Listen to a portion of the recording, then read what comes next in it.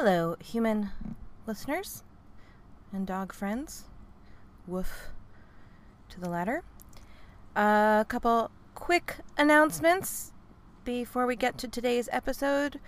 First of all, we do have a waiting list for those who are interested in applying to the next round of our professional course, aka our apprenticeship, which is going to be fully virtual, therefore open to anyone. It's a 6-month long program. We will be opening it up to applications, I think probably in about a month.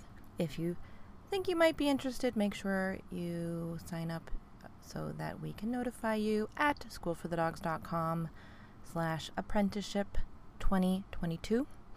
Also, we are doing something special this month at School for the Dogs. We are running free virtual consults. These are open to anyone who hasn't worked with us before and are actually being run by some of our most recently graduated apprentices. If you're looking to learn more about our services, learn a little bit more about how training may help your dog, or maybe you're interested in becoming a trainer, you should totally sign up for one of these. You may do so at schoolforthedogs.com/free consult. Again, we are only doing these through the end of February, and there are limited spots available. So go get one of those spots now. Click and treat. And now about today's episode. Today I am rebroadcasting one of my favorite interviews I think that I've ever done for School for the Dogs podcast, and I'm doing this as part of my new Betty White inspired Best Pet Ever series.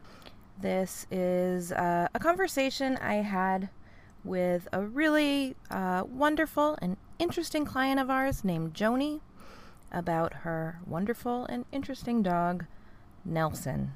And this episode originally aired in 2018, but Nelson and Joni are still going strong. And I was inspired to re-air this episode both because I am sure Joni would classify Nelson as the best pet ever, but also because of a conversation that happened in a Facebook group that I'm in, made up of dog owners in my area where I live in Manhattan. We have also a lot of clients who are in this Facebook group because it's right near where the area it covers is right near where School for the Dogs is. A few weeks ago, someone in this group posted that they had been bitten by a dog at the local dog park, and the dog was mentioned by name and described, and the person was saying that they were trying to track down the dog's owner in order to get reimbursed the $900 that they had to spend to cover the medical bills associated with what sounded like a pretty nasty bite. And a bunch of other people piped up saying that they knew this dog. A few people even said that they had been bitten by the dog. Some people said the dog had worn a muzzle at some point, but now was no longer wearing a muzzle. And of course, there was plenty of outrage and empathy for the person who was attacked. But it also kind of devolved into something of, I guess, a witch hunt in the comment section about how we were going to find this dog and how the dog should be put down. And I kind of stopped paying attention to the comments after a while until a client wrote to me upset, saying that they felt that the conversation was missing any empathy for the dog and the dog's owner, and that this dog was not necessarily a bad dog. So often with these kinds of situations, it's just not that simple. And they were upset by the suggestion that the only real way to deal with the problem would be to put the dog down. This client said they wanted to say something, but were worried that they would then become the victim of this angry online mob's rage. And I said, okay, well, maybe I can say something, as I'm not in this group as a professional, but I am a professional dog trainer in this area. So I just thought I would share what I wrote, although I did follow up what I wrote saying that I agree that the owner of the dog who bit this person should be responsible for medical bills, and that the victim probably should contact a dog bite lawyer. But this is what I wrote. I just wanted to pop in and express some compassion, both for those of you who've been bit or have had a dog who's been bitten, and also for this dog's owner. He may just be ill-equipped to deal with this issue, and while it might seem obvious that a dog who has bitten should be muzzled, many people's judgment about their own dogs, or dogs in general, isn't great. Ditto their knowledge about dog behavior. Any dog can be or can become a dog who bites. It may not be the owner's fault. In my opinion, it wouldn't be a bad idea if every dog were trained to wear a muzzle, just in case.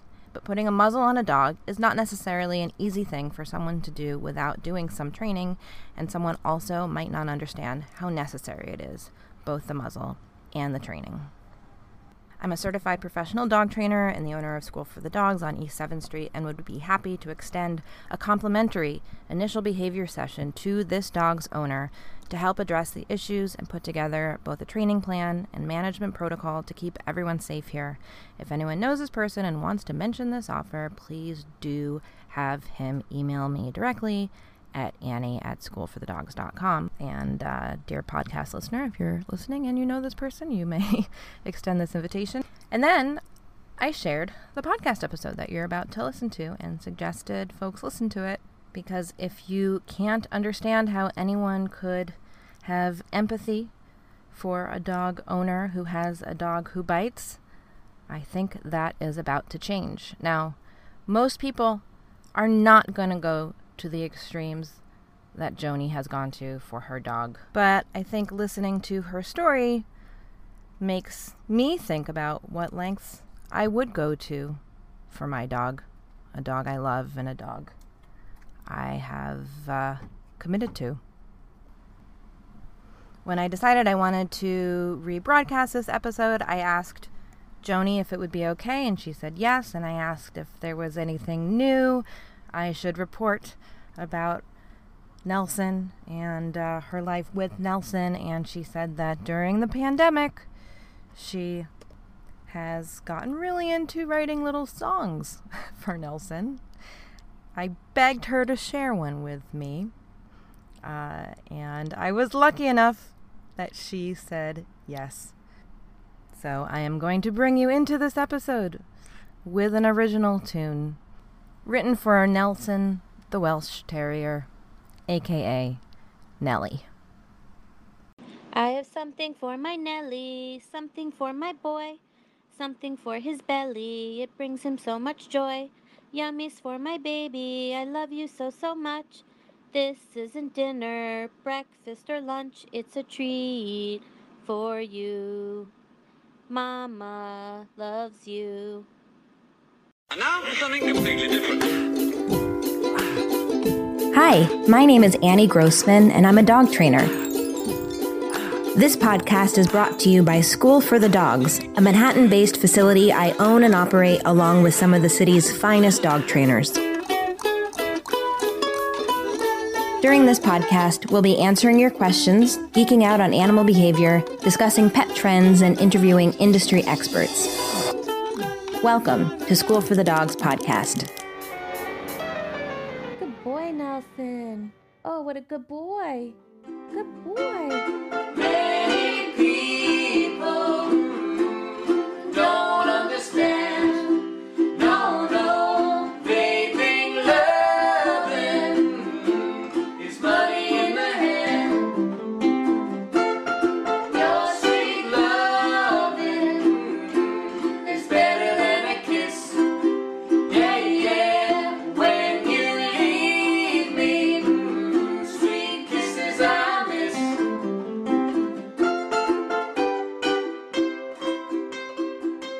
I'm here with a client of ours, Joni Comenzo, and her dog, Nelson, who is a Welsh Terrier. Is that right? Yes. And I wanted to speak to Joni about being Nelson's person, because I think as a dog-human pair, they've encountered some pretty formidable obstacles and have come out on the other side, still loving each other.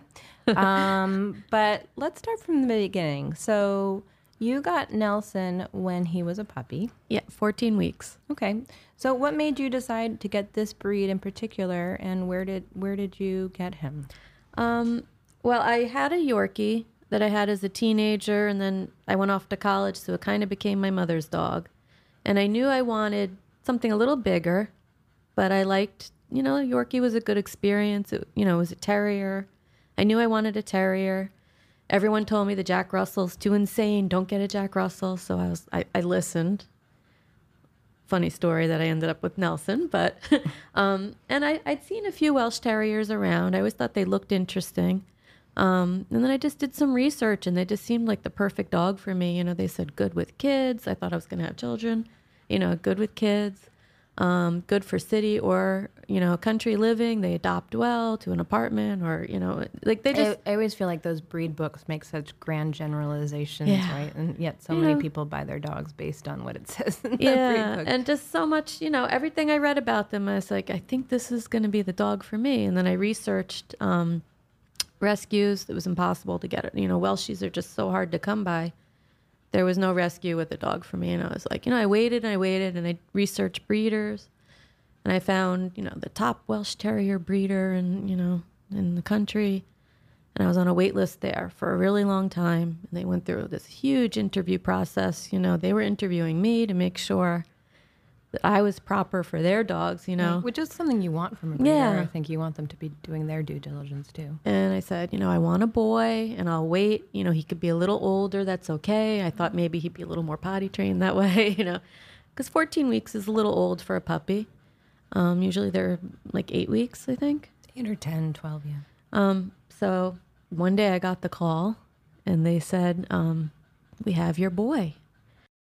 And do you know anything about the health or temperament of his parents? His father was multiple best of breed at Westminster. Wow. And his grandfather also. Mm-hmm. So they saw something good in them. And his mother was also a show dog. So you picked him up in Philadelphia. Yeah, and, it was a 2-hour meeting. They went, before we saw the dogs, they had us, and a couple other families were there. They gave us this huge binder of information about the dogs and just, tons of stuff. And, I recorded the whole thing like a new parent, And I had a boyfriend at the time that I lived with, so he was there with me. And, after this binder and questions and the introduction to the Welsh Terrier and everything, they finally took us out to the parking lot, and they had the dogs like in a little pen. And there were 2 puppies, I think 2 weeks earlier than him, in one pen, and he was separated into a separate pen. And I was like, oh, okay, I guess, he's older. Okay. So he was in a separate pen, and we got to meet our dogs. And I remember as they handed him to me, one lady handed him to me and said, your dog's an alpha. And I said, okay. I don't know what you're trying to tell me, but okay. And so I didn't think anything of it, and I put him in his travel bag, and we got in the car, and we drove all the way back to New York. This is like 2 o'clock in the morning at this point that we got home. And this was 8 years ago, is that right? Yeah, he's 8, so everything seemed fine. And we took him home, and I slapped a doggy diaper on him and let him have free reign of the house just to see his house. And then into his puppy crate, you know, and that was the end of the first night because it was like 2 a.m. when we got back. The next morning we started potty training, and I think I put the leash on him for the first time in his life. Everything seemed normal. Potty training was like, there was no training. He just got it. Did he seem like lovey and cuddly and happy to be held? And He seemed like a normal dog, teething. He was really teething. a little mouthy. Mouthy, yeah. And I remember I had friends come to meet him the first week, and they were like, "This dog doesn't stop." Like he was like all over their shoelaces and their cuffs of their pants, and I was like, "Oh, he's teething," but really teething, you know. And then my mom met him, and she was like, "There's something wrong with this dog. He's not stopping," you know. Like I was like, "He's teething. He's a puppy." But it seemed a little bit. To everyone else, they're like, he's not stopping.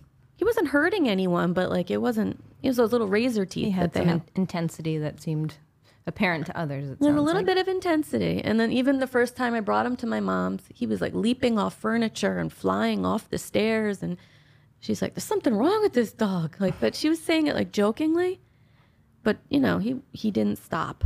Okay. When was So those were the first clues, if you want to call it, Right. that, you know, he's a handful. right? Well, plus the woman's handing him to you and saying, Yeah, what do you This make dog of is that? an alpha. To say that. I mean, I don't tend to adhere to the whole sort of dominance way of thinking Yeah. about dogs. I think dominance can be very fluid.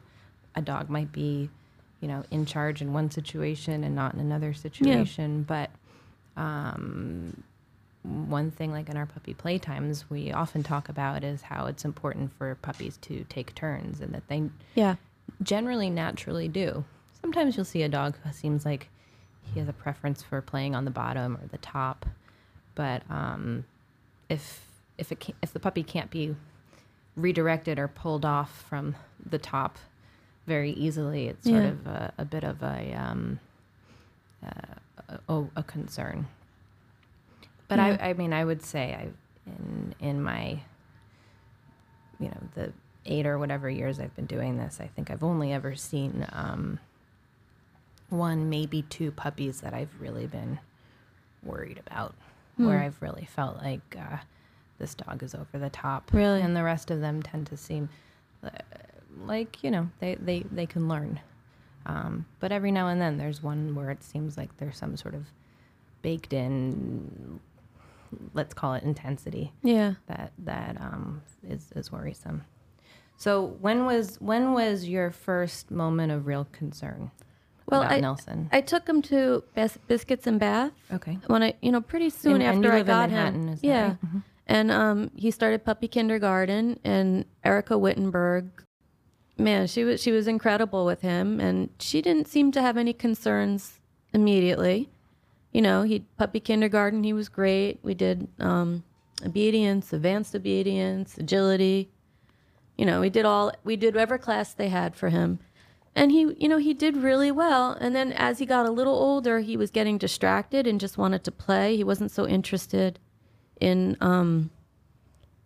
learn. You know, at that point, he was like, "I get it. I know you want me to do this for treats, but I'd rather just wander around the room." And you saw that at School for the Dogs. He just wanted to play. And so I would try to take him to the play groups, and he would just go after dogs. Like he couldn't last more than 5 minutes, and she would have to pull, because I was afraid of him. I was getting like, "Oh, this is intense." And she would have to stick her hand in and pull him off. And I was like, "I think we should just leave, you know, like, I don't think that Nelson's going to be able to handle this." And so she was like, "All right, we'll try to work with it."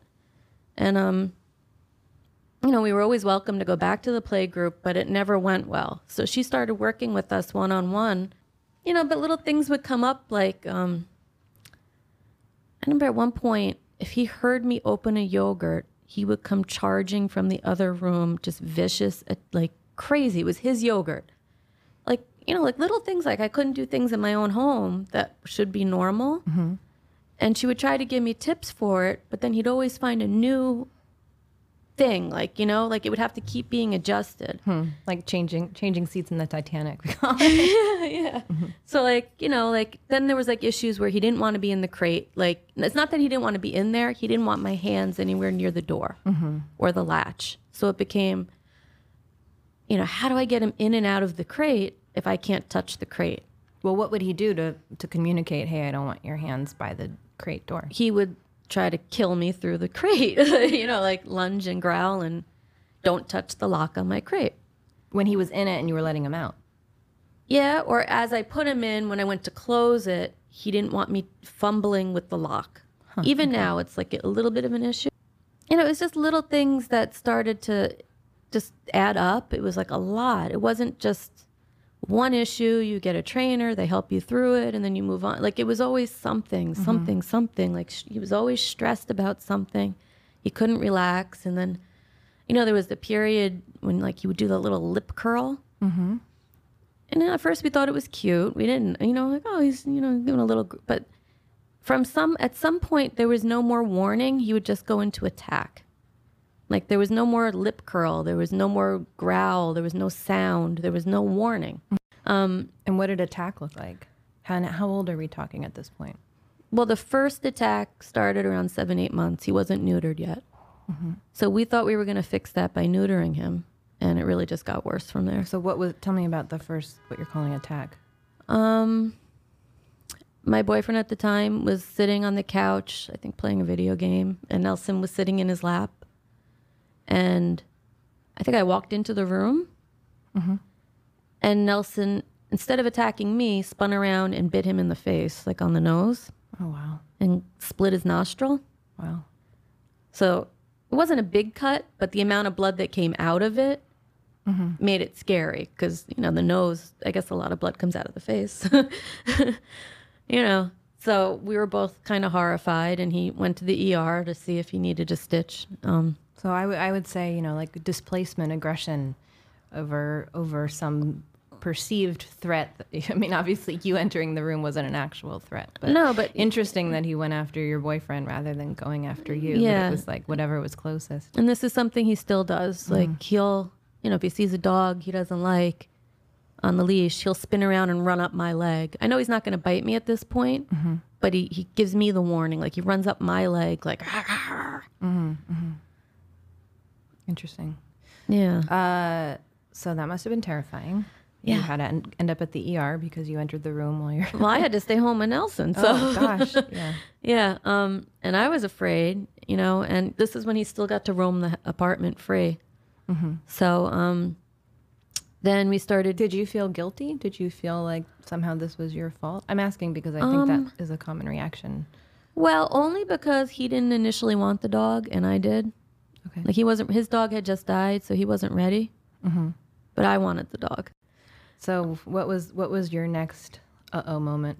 Let's call it. Well, then things like that kept continuing. Like the lunging out of nowhere, like you walk into the room, he'd leap off the couch and come after you.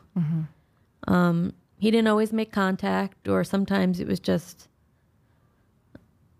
a little mouthy, but no biting. But the times he would bite you, he wouldn't let go. Like it was like, you know, he was trying to really do some damage, Nelson. So what was your, as far as dealing with these behaviors, these problems, was your first reaction to call the breeder? Did you find a trainer? This was before we met, but tell me what you did. Well, Erica was still trying to work with us. And what kind of advice was she giving you? You know, she would, at that point, she was still working on firm no, like being really firm. But I mean, the attacks were becoming so, I don't want to say frequent, but kind of. We looked into like, well, what are the other training what else is going on around here that we could find someone? And someone recommended another trainer that they'd seen in the neighborhood, and a few people had used and really liked the results they got. And so I met him, and he was friendly. He seemed knowledgeable. He seemed determined. And what was his technique? He favored Cesar Millan's techniques. And we were at the point that we were so desperate because people were telling me I had to get rid of Nelson. that I was like, well, let me try. You know, we tried a positive approach with Erica, who I love to this day. I think she's amazing.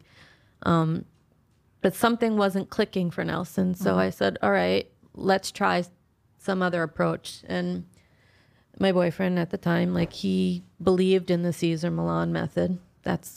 We're very different people. So we had very different, which I think kind of maybe added to the confusion for Nelson, that we were so opposite in our training methods. So we tried this new guy, and we had to sign this release and this paper. And Nelson was going to live with him for 1 week. And we couldn't see Nelson at all during that week. It was going to be intense training. And he had his own dog. And I didn't know, but he had another dog there too that he was training at the same time, which I didn't know that. And that was like a huge, I don't know what breed it was, but it was a huge dog. And his dog was a pretty medium to large dog. Knowing now, I wouldn't have put Nelson in a situation with large dogs like that, because I know he's afraid. After one, he had said, after 1 week, if things aren't clicking, I'll give you the second week for free. And he'll stay with me an additional week. And I got the call after 1 week that he needs the second week. Okay. And that should have been a clue there that he couldn't do what he promised to deliver. Now, did he give you any indication of what he was going to be doing during this magic period of time? He said he was going to fix it. Okay. That's what I remember. I know he recorded everything, and he has hours and hours of footage. I've only seen clips of what... Good boy, Nelson. Good boy. Clips of what he showed me and an edited down before and after video, which... Wasn't too impressive. Oh, it's overly impressive. It's like ready, edited for television. Like, he was this, and I turned him into this. I see. And he did. When he came home, he did turn him into that for about a week and a half. And then he reverted and then got even worse.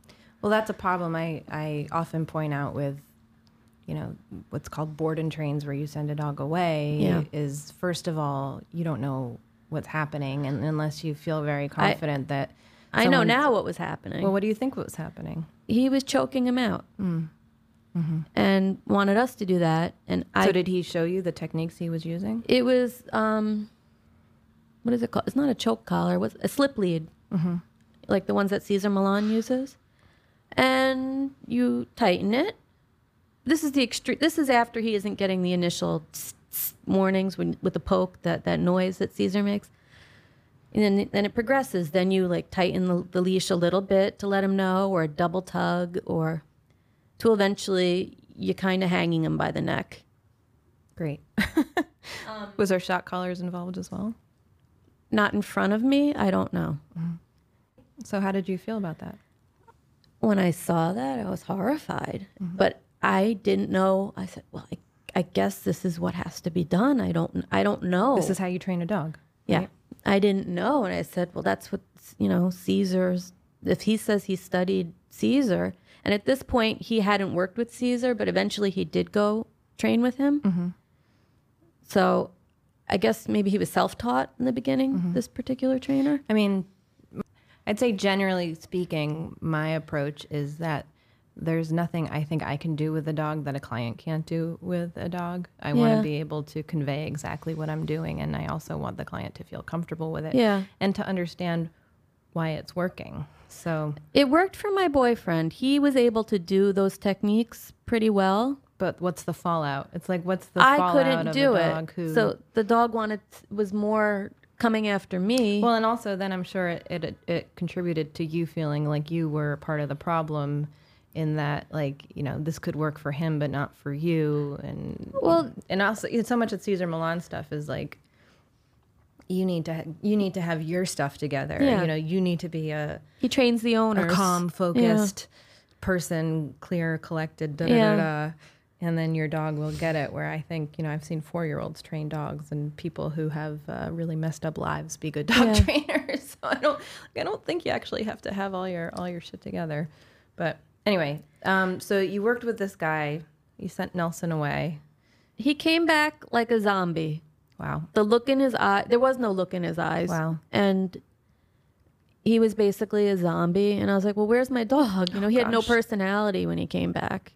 And I did witness some of the training in front of me, and he basically, he hung him up, and then he had him pinned down on the ground, and things that I knew I was never going to do. I couldn't do those things.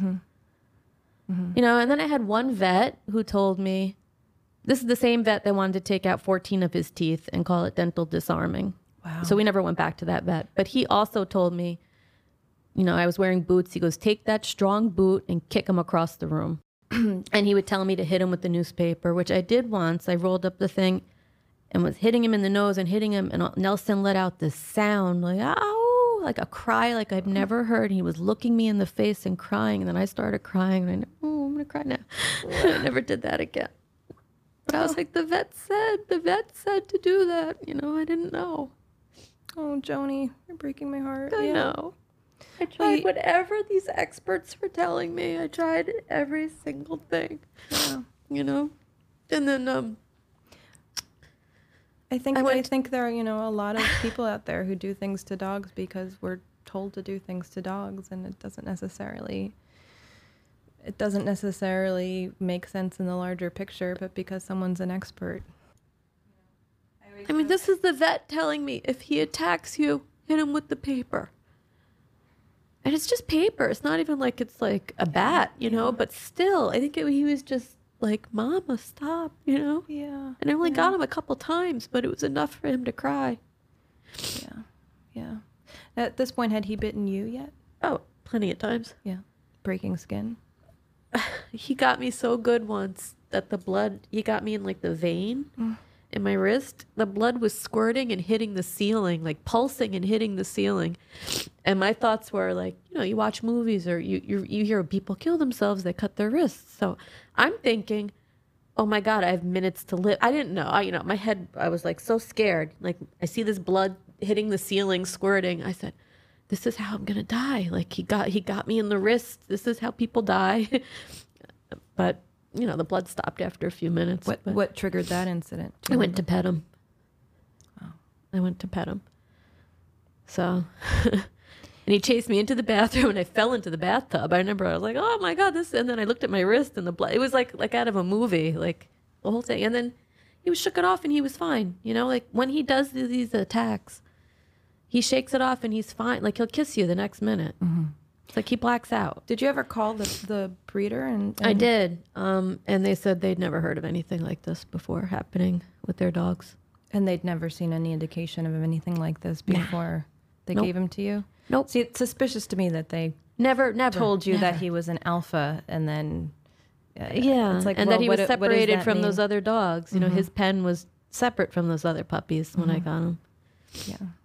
They did say, I don't know if it was his dad or his grandfather, but one of them bit the judge in the ring at the dog show and was disqualified for life or something. That's a rumor I heard. I don't know. Which might have been warranted. Yeah. But Any yeah. dog, any dog can bite.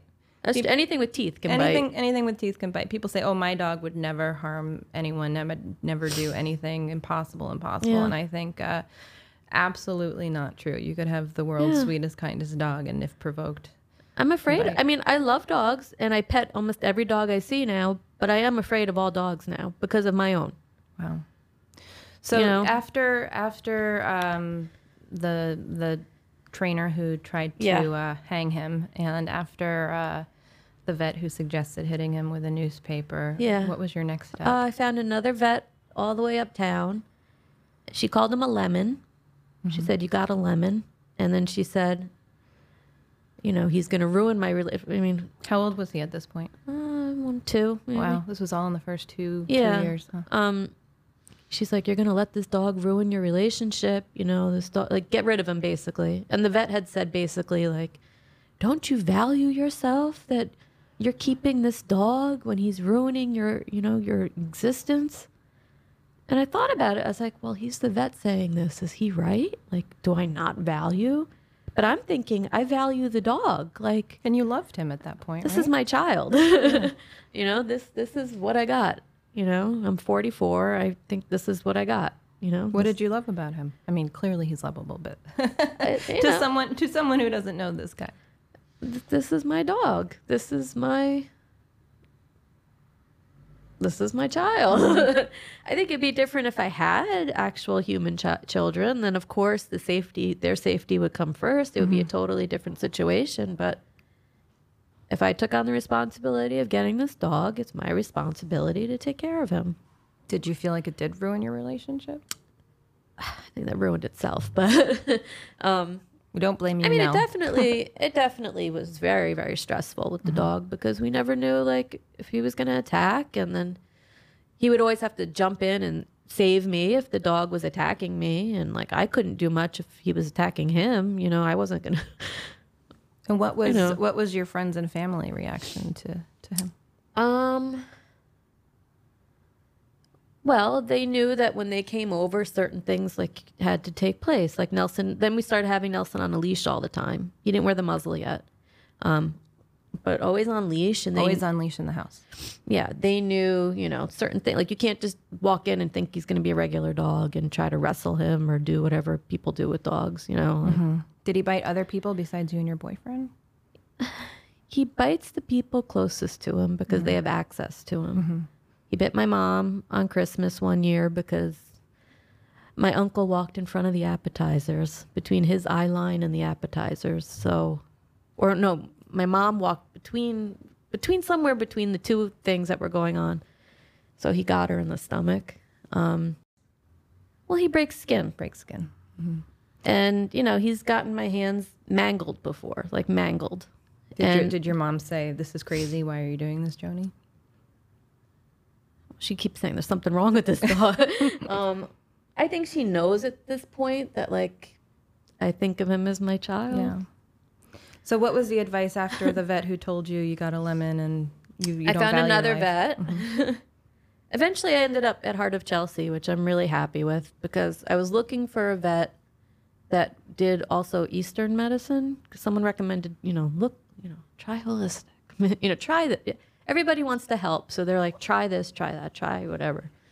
But before I found that vet, I joined some Facebook groups about Welsh Terriers, and I found this lady in Canada, and her dog was doing the exact same thing as Nelson. Like, it sounded like Nelson.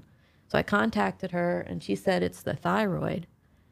And she told me to get his blood work done by Dr. Dodds, who's in California. So when I found Heart of Chelsea, he was willing to take the blood and send it there. And I didn't think any vet was really going to listen to me. Like, they never said he had a thyroid problem before. No vet had ever said that. But Dr. Dodds is like the leading thyroid specialist for dogs. And she breaks it down by breed, sex, age, and weight. Like, there's like a crazy chart that she uses, and she said he definitely had the thyroid problem, exactly like that other Welsh Terrier in Canada. Wow. So she put him on a thyroid supplement. And did that help? Hasn't gotten worse. It's helped. I mean, I think a bunch of things have helped just because I'm used to him now, and we're used to each other. And eventually you found Dr. Christensen, right?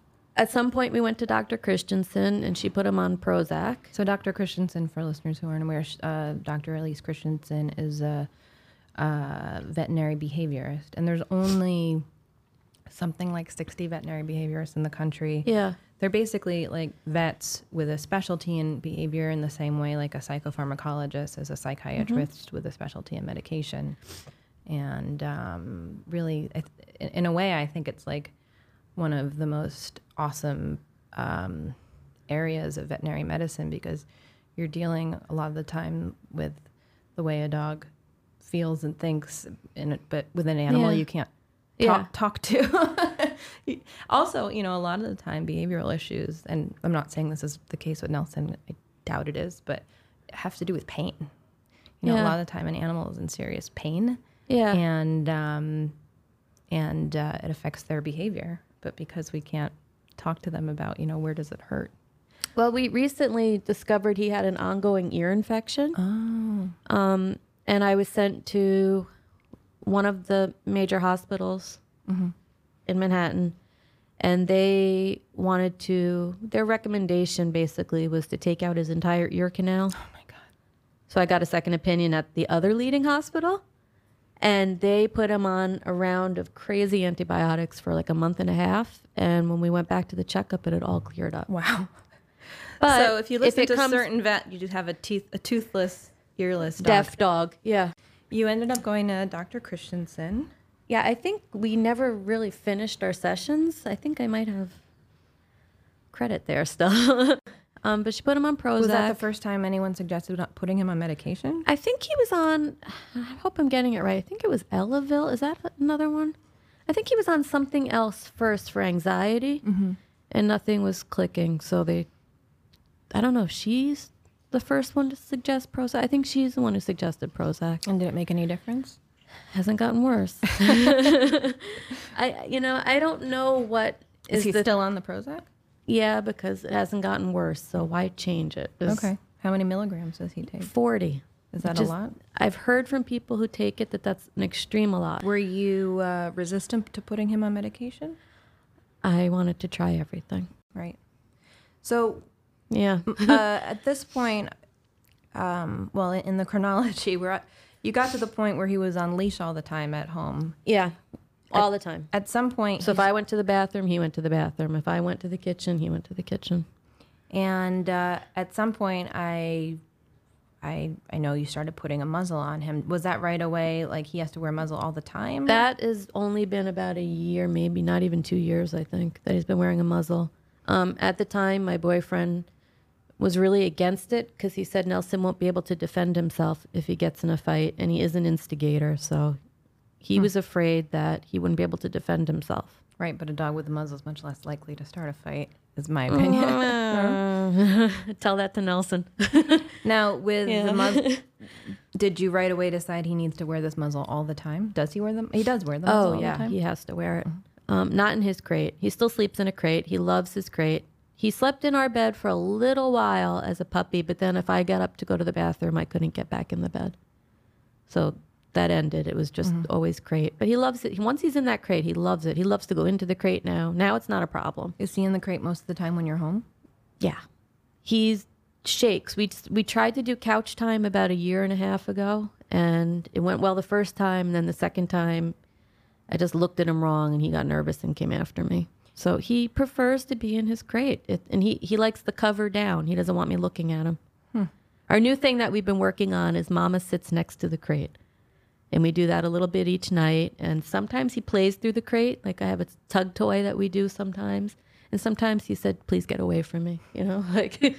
What was the process of having him wear a muzzle like? Did you have to do some training towards that? He just put it right on. Really? Oh. He's never had a problem. He wore it a few times as a puppy. He's never had an issue with the muzzle. He was like, okay. And even now he puts his face out. Like It's just how life is. just for him. like potty This is- training, he just knew what to do. Like I didn't have to, he just did it. So so having a dog who does wear a muzzle, then basically 100% of the time, Yeah. except when he's in his crate. Yeah. What kind of reaction do you get from people having a dog in a muzzle? Either they think it's cute and they go, oh, look at him. Or little kids think he's a horse. They say like a horse. Like I guess it looks like reins to them. Or there's the people who say, why is he wearing that? He doesn't need that. Or, oh, he hates that. Take it off. He hates wearing that. Or he doesn't bite. He doesn't bite, does he? And I'm like, yes, he does. They're like, well, he doesn't bite you. And I said, yes, he does. Wow. The people are like, oh, does he wear that because he eats off the ground? I said, well, sometimes he does, but this muzzle's designed for eating and drinking. So, no, he wears it because he bites. That's what when I say it like that, they just look at me like your dog bites, like it's unheard of or something. Right.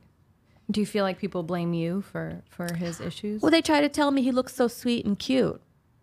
Like he doesn't really bite. And they probably think I'm talking about like a warning nip or something. And that's not what I'm talking about. It's a full-blown attack. Right. Did you have vets then saying, you should be putting this dog down? I think by saying get rid of him, I think that's what they meant. Well, true, because it's like, where do you send a dog who has this kind of bite history? I think if he people had- have this idea that there's some farm somewhere that takes all the bad dogs, Or send him badly back to the behaved breeder. dogs in the world. Yeah. What's the breeder going to do with him if they take him back, Right, you know? And I couldn't send him to a rescue because someone else would have put him down. Yeah. You know, and I couldn't live with myself if I did that. Like I said, if I had children, human children, my own actual children, it would be a totally different story because they would be the priority. Yeah. But I don't. Yeah. At this point, it's just me and Nelson. So I know you've heard me say this before, but people who say it's always the owner's fault, that all dog problems are because of the owner, I feel like that's a real maxim that people like to repeat, that people, it's always, the owner's always the problem. It's never the dog's problem. Yeah. And I think, gosh, that's so not true, because like the dogs that we see who have really serious issues Yeah. at School for the Dogs always have amazing owners, because if they didn't have amazing owners who were devoted to trying to solve this Yeah. problem, they wouldn't be they wouldn't coming- exist. No, they wouldn't be keeping these dogs. Yeah. Like when I see people and they're like, my dog barks all the time. And I'm like, I wish that was my problem. You know, he never barks. He only barks if he knows like food. Like if he hears the doorbell, he'll go, "Ruff, ruff," like a low, and that's mama, go get the food. You know, like that's the only time he barks. He doesn't, he doesn't give me any other trouble. And he's incredibly well trained. You do we've done tricks classes together Yeah. with him. I wanted him to be an actor. He took the acting class. Yeah, he but took our he acting wanted class. to play. Like he's not. Yeah, but I think it's cool that you do that kind of stuff to help give his mind a workout when he, has so many other Yeah. limitations. But you've taught him to jump over your leg, and he can ride a skateboard. He can right? wink. He can wink. Oh my Yeah. goodness! And you taught that with a clicker, right? Yeah. I mean, since his ear infection, he's kind of having a little trouble. Like it's kind of more of like a double blink, but What's the cue for wink? wink at mama. I'll go like this, Nelson, wink at mama. I notice he does that if we're in a crowded elevator. He looks at me and starts winking. Like that's like a little cue to me. Wow, that's really That's something we do. interesting. Or if we're waiting in line at Walgreens for a prescription, we wink at each other. Like he just starts winking at me. I love that.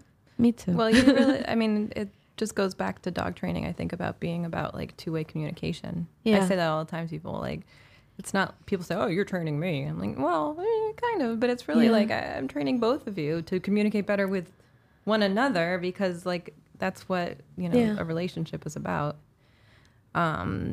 And you're really tuned into his body language, right? Talk to me about like his, I guess we can call them displacement behaviors or stress relief behaviors. We're basically together 24 hours a day. Maybe that's why he's so sick of me, but No, he so- loves you like crazy. I think. I talk to him all day long. I sing to him all day long. He has little songs just for Nelson. But like everything we do, he knows like certain words. Like if I say, let's go on an adventure, he knows we're leaving Stuytown. And it probably means we're going to see the CATS at Petco. Oh, he likes to go see them. Oh, the wall of cats. I gotta whisper it. That's Let's see. his favorite Nelson, thing? The cat? Nelson, the cat? Nelson, you want to go see some cats? He's so relaxed right now. All right, let's let him I'm be. like- so, he said, are they here? Are there cats here? They're not here. Yeah, They're not here. You can lay down. Lay down, baby. What is but so tell me about like certain his things. stretching. So, like, if he knows the route to get to Petco and I take a different street, he'll go into this deep, deep stretch and he crosses his front paws and lets out like the squeaky yawn. And then it's like, okay, we're going to go this way. I see what she's doing. But like, he has his certain routines. Like, there's certain things like when we come home, he's on the leash with the muzzle. We come in the door, he knows he goes right to his water bowl. And we've gotten to the point where I could put my hands on him and take the muzzle off while he's drinking the water. And that's huge. I know it doesn't sound like anything, but for us, that's a huge thing that he knows that I'm just taking the muzzle off so he can drink. And before I touch him, I say mama to him so he knows it's me. Like I never just reach for him. I know people don't relate to that, but I can't just reach for him and touch him. I always announce that I'm about to do it. That's really smart. That's Or something like- I talk to puppy owners about, or dogs who have people who have small dogs, especially. Yeah. Tell your dog you're going to pick your dog up. It's nice to give them that warning. Those words have actually become the threat when he's not behaving, which I know is bad. What? I'm going to pick you up. But when I actually do pick him up, I don't use those words. I just grab him. I wonder, he's probably in some way made the association between the water and the muzzle. I wonder almost if you could use the delivery of the water to teach him that about you taking the muzzle off. Like if you started to take off the muzzle first and then gave him the water. Sometimes I do, but he's in such a rush that he rushes into the kitchen. He's still on the leash. Mm-hmm. Well, that if you wanted to try and train a behavior of, yeah. I mean, I'm hesitant to suggest it because it sounds like everything you're doing is working well enough. And it's working, like, that he hasn't mess gotten it up. me. Yeah, don't mess that up. But if you felt like experimenting, I would experiment with starting to take the muzzle off, picking the water bowl up before you go out. Oh, okay.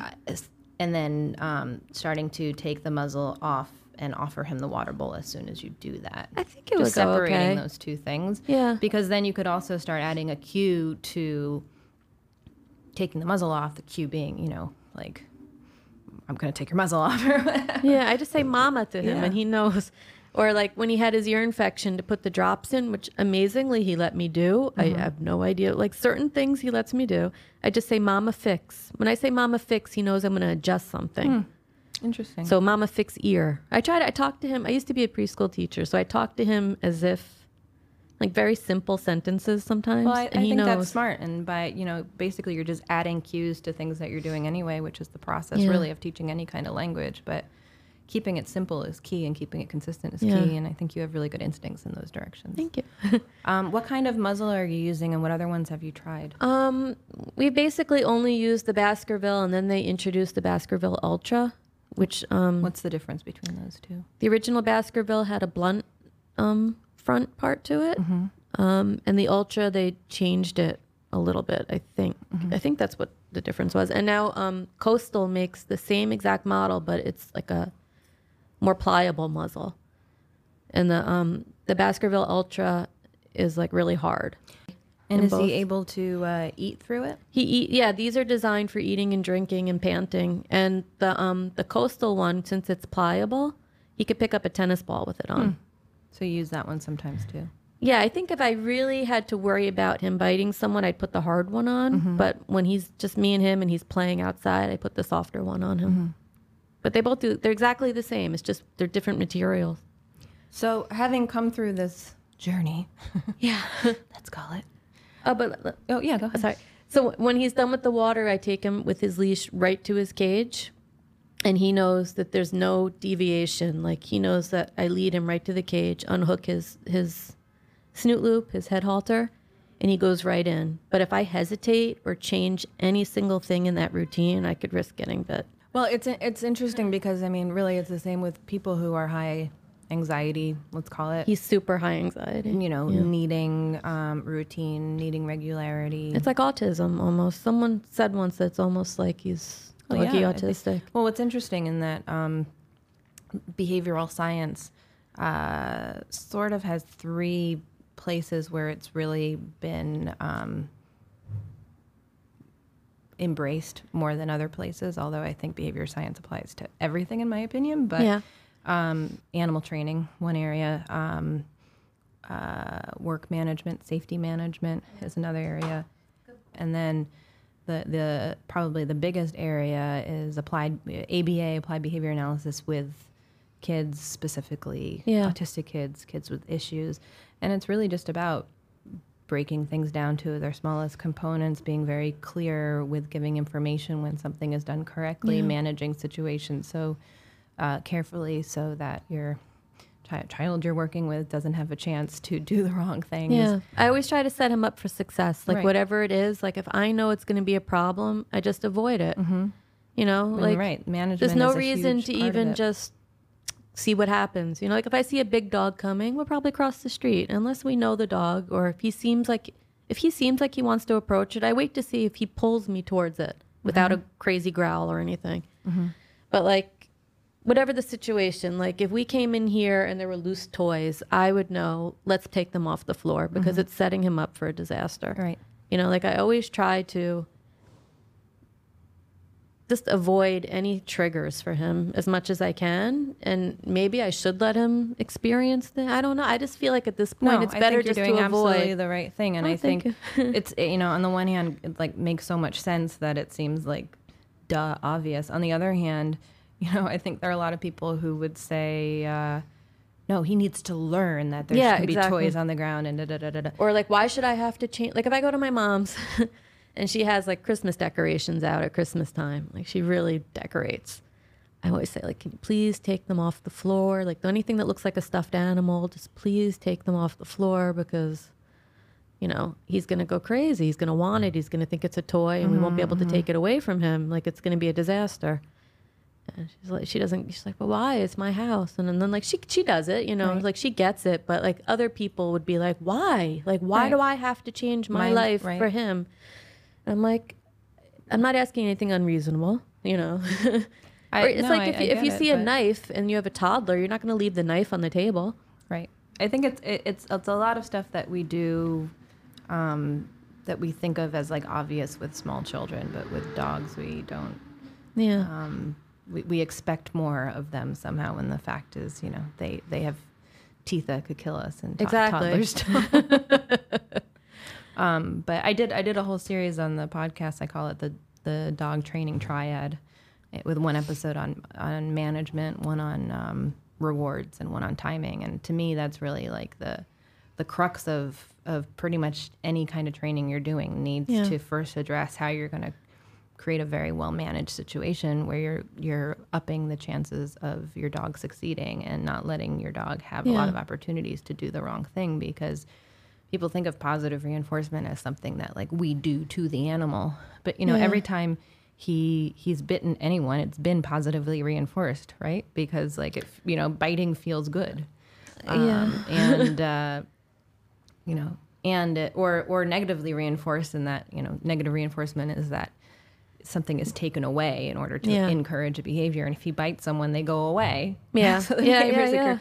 So rather than, risking that behaviors you don't want to be reinforced are going to be reinforced, I think the smarter route, especially when you're dealing with a really potentially dangerous animal, is to be very thoughtful about management, which sounds like you've figured out possibly the hard way, but that you're also doing very naturally. People say like, does he still have to wear the muzzle? Is he always going to have to wear it? I said, yes. Like, why would I take it off and set him up for a situation where he's going to fail? Eventually he's going to bite. I know he will, and he's not going to be fixed. He'll be maintained the rest of his life, but he's not going to be fixed. Nothing's going to fix it. Knowing what you know now about life with Nelson and I guess dog training in general, if you could go back and talk to yourself when, for instance, you were sending him away to the person who was choking him, or to the vet who suggested hitting him, and what advice would you give yourself as far as training goes? God, I guess I should have listened to my instinct when I thought, well, I did, because I never went back to that vet, but like when it doesn't sound right. Like when I first saw the methods of him putting his hands all over Nelson, like you have to with like all that poking and I knew that just didn't sound right. I just think maybe I should have just trusted that, I had a Yorkie. We never did it. We never had training. We didn't know anything about dogs, and he was fine. Right. I could do whatever I wanted to him. And like, I never had to think about like being dominant or being in charge all the time, or like, you have to show that you're the boss. I never even thought about anything like that. It was our baby. Like his name was Teddy. We all carried him around like a baby. We treated him, and he never bit us. So I didn't think that the advice I was getting from these other people about being dominant and, I don't think that's why he was biting. Because I'm only comparing it to my Yorkie. But I never had to do any of that to make him not bite me. He just, like you could baby your dog and he's not going to bite you. Well, you could baby this dog though, and he might bite you. But yeah. No, but I'm saying. But like, you could also hit him with a newspaper and he might bite you. Exactly. Right? Like people baby their dogs all over the place and they don't get bit. Right. So it wasn't about me being indulgent or. Exactly. Dr. Spock's whole thing with Psychologist. yeah, who wrote about raising children, whatever. His big thing was like, more than you think you do. Oh, and I didn't think know. I believe the same thing so much with dog training, where it's like something should make sense, something should innately make sense, because we know. If only because same thing with children, like. We know more than we think we do because we were that baby. Yeah, We yeah. know more than we think we do as animal trainers, all of us, because we are animals and we work at training each other all the time, in subtle ways. And if it doesn't make sense, I think it's always it should be a red flag. But like we were saying, like you were saying before, it's like when you're so desperate for a solution. I always say, like, I feel like sometimes I could go into a situation with a client and be like, okay, the thing you need to do to solve this problem is jump up and down 3 times on one foot and yell the word raspberry. Yeah. And like they would do it because it's like the expert is telling me this and she knows better than I do. Exactly. But like that's not the dog trainer I want to be. I want to be the dog trainer who comes in and says things in a way that makes sense. Also presenting effective solutions. What do you when people say, why is he like this? What do you say? That's just how he is. There's nobody knows. It's funny because, like, I know he's not relaxed. Even though I think he looks perfectly relaxed to a normal person coming in here. But you're so tuned into him. He's so on edge that he's behaving great. When we go to the vet or the groomer, he's so good. He's never given a problem at the vet or the groomer because he's so scared. He does whatever they say. He's like the perfect dog. He never... he might squirm a little on the vet table, but and we took a cab here. That's the only time he loves me, is that I could pick him up in the cab and he just melts in my arms because he's so scared of the car. Your mama takes good care of you, Nelson. It's because he's scared. Like right now, he doesn't know where he is. He's not sure why we're here. Right. And he looks perfectly happy, relaxed, and calm, but I know he's not. It's so interesting in that it again, it's like he needs his routine. He needs his routine, and even when it's time for me to grab that leash, I'm going to be a little scared because I know reaching for it could be a problem. So I'm going to wait till like he's walking a little and the leash is dragging, and I'm going to distract him a little bit, and it's going to be like a quick grab of the leash. I know all these things, but it took me 8 years to figure it out. Like if I'm going to pet him, first of all, he only likes to be petted on this wall that comes up to my hip that's in Stuytown. He jumps on the wall, and I know he wants me to pet him. And that's pretty much the only place he really lets me. Or, like, if we're crossing the street at the crosswalk, he'll let me rub his ears. But I can't just, like, pet him. And I also know that you bring him to the dog park, but you guys play outside of the dog park. Yeah, right? dog park means we stand outside the fence and watch the dogs like it's television, and he loves it. But he can't handle playing like that. That's really cool that you've figured out these ways to, like, give him a good life. Oh, he loves dog park. Dog park? Give him a good life, even within the confines of... And school, he knows. School, that's your favorite word. His head just School? whipped around. We've been going to Boris and Horton. Oh, really? But we go only 5 or 10 minutes before close. Oh, okay. And I call that school too. He doesn't know. But yeah, that's like dog park. We only go like either to stand outside it, or we go when nobody's there. So I don't, I was saying, why do you think he's like this? I think a lot of people would say something like, it must be because he was abused as a puppy or something. But I think it's more likely that, in a way you did get a lemon, in that you got a dog who just has a unique, unusual brain chemistry. Just like, some people can be raised in the perfect household and have no stresses. And what were you going to say? Well, years ago, a neighbor told me to watch a movie called There's Something About Kevin. I think that's the name of it. And basically, it's this boy and his mother's really... and it's the whole family, but she knew from early on there was something psychopathic about her son, but she lets her son, and she loved him. And Is this a true story or no? No. I don't know if it's a true story, but it was a pretty great movie. And then eventually, he's a teenager, and then, the end is... shocking. I don't want to give the end of the movie away, but the whole movie was like, it wasn't the mother's fault that her son turned out the way he was. Mm-hmm. And she was afraid of him, but she loved him because it was her son. Mm-hmm.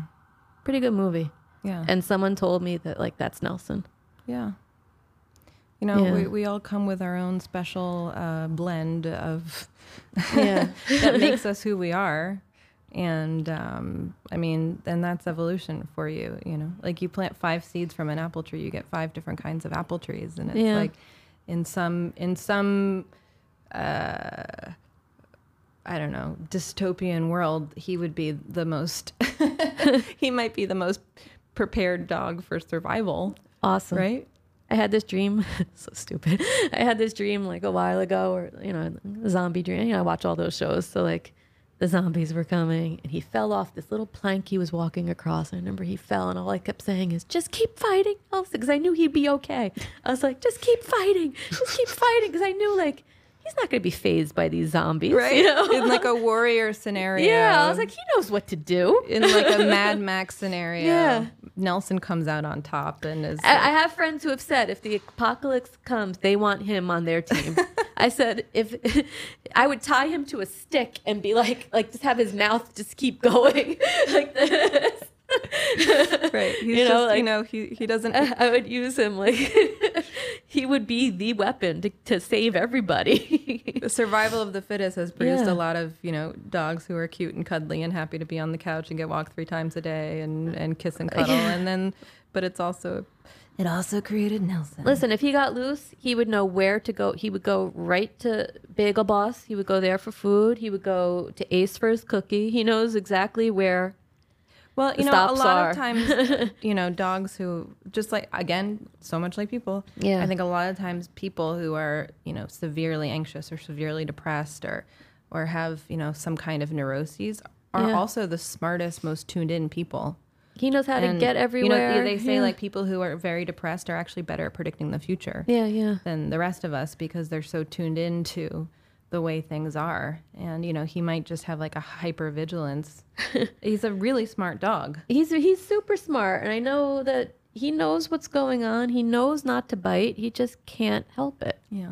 And that's why he wants to kiss you afterwards. Like he blacks out. You know, he blacks out for a minute, and he shakes it off. And he's like, "Hey, what's going on, guys?" Yeah, well, I think a lesson to be learned from the whole thing is like, not like you said, like not every problem can be solved, but you know that doesn't mean you can't work with it and live with it. It just might require like Maintenance. and like a Constant. major upheaval of your life and a lot of commitment, which frankly I don't think a lot of people would do. But like, you know, you have both the lifestyle, temperament, and will to Perfect storm. to provide for this, you know, amazing dog.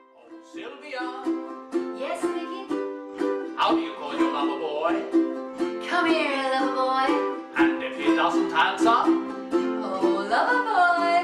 and if he still doesn't answer, I simply say, baby. Oh, baby. My sweet baby. You're the one. Baby.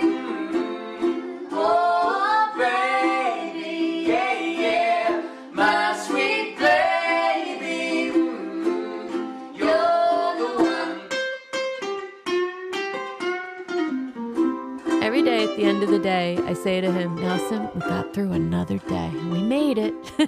We just do one day at a time. That's all we can do. Good boy, Nelson. Oh, what a good boy. Good boy.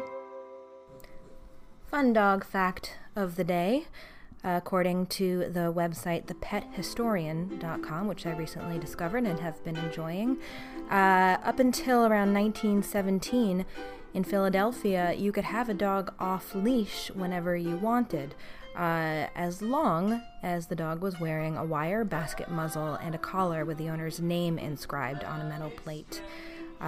So putting a dog in a muzzle was considered the ethical thing to do, and leashing a dog wasn't required. School for the dogs. Thank you so much for listening, and special thanks to Bill and Lizzie of Toast Garden for the amazing theme song. You can find Toast Garden at youtube.com/toastgarden. If you enjoyed this episode, please make sure to subscribe to the podcast and leave a review on iTunes. You can also support us by shopping at storeforthedogs.com, and you can learn more about us at schoolforthedogs.com. You can also connect with other listeners by downloading our brand new app. Just visit schoolforthedogs.com/community.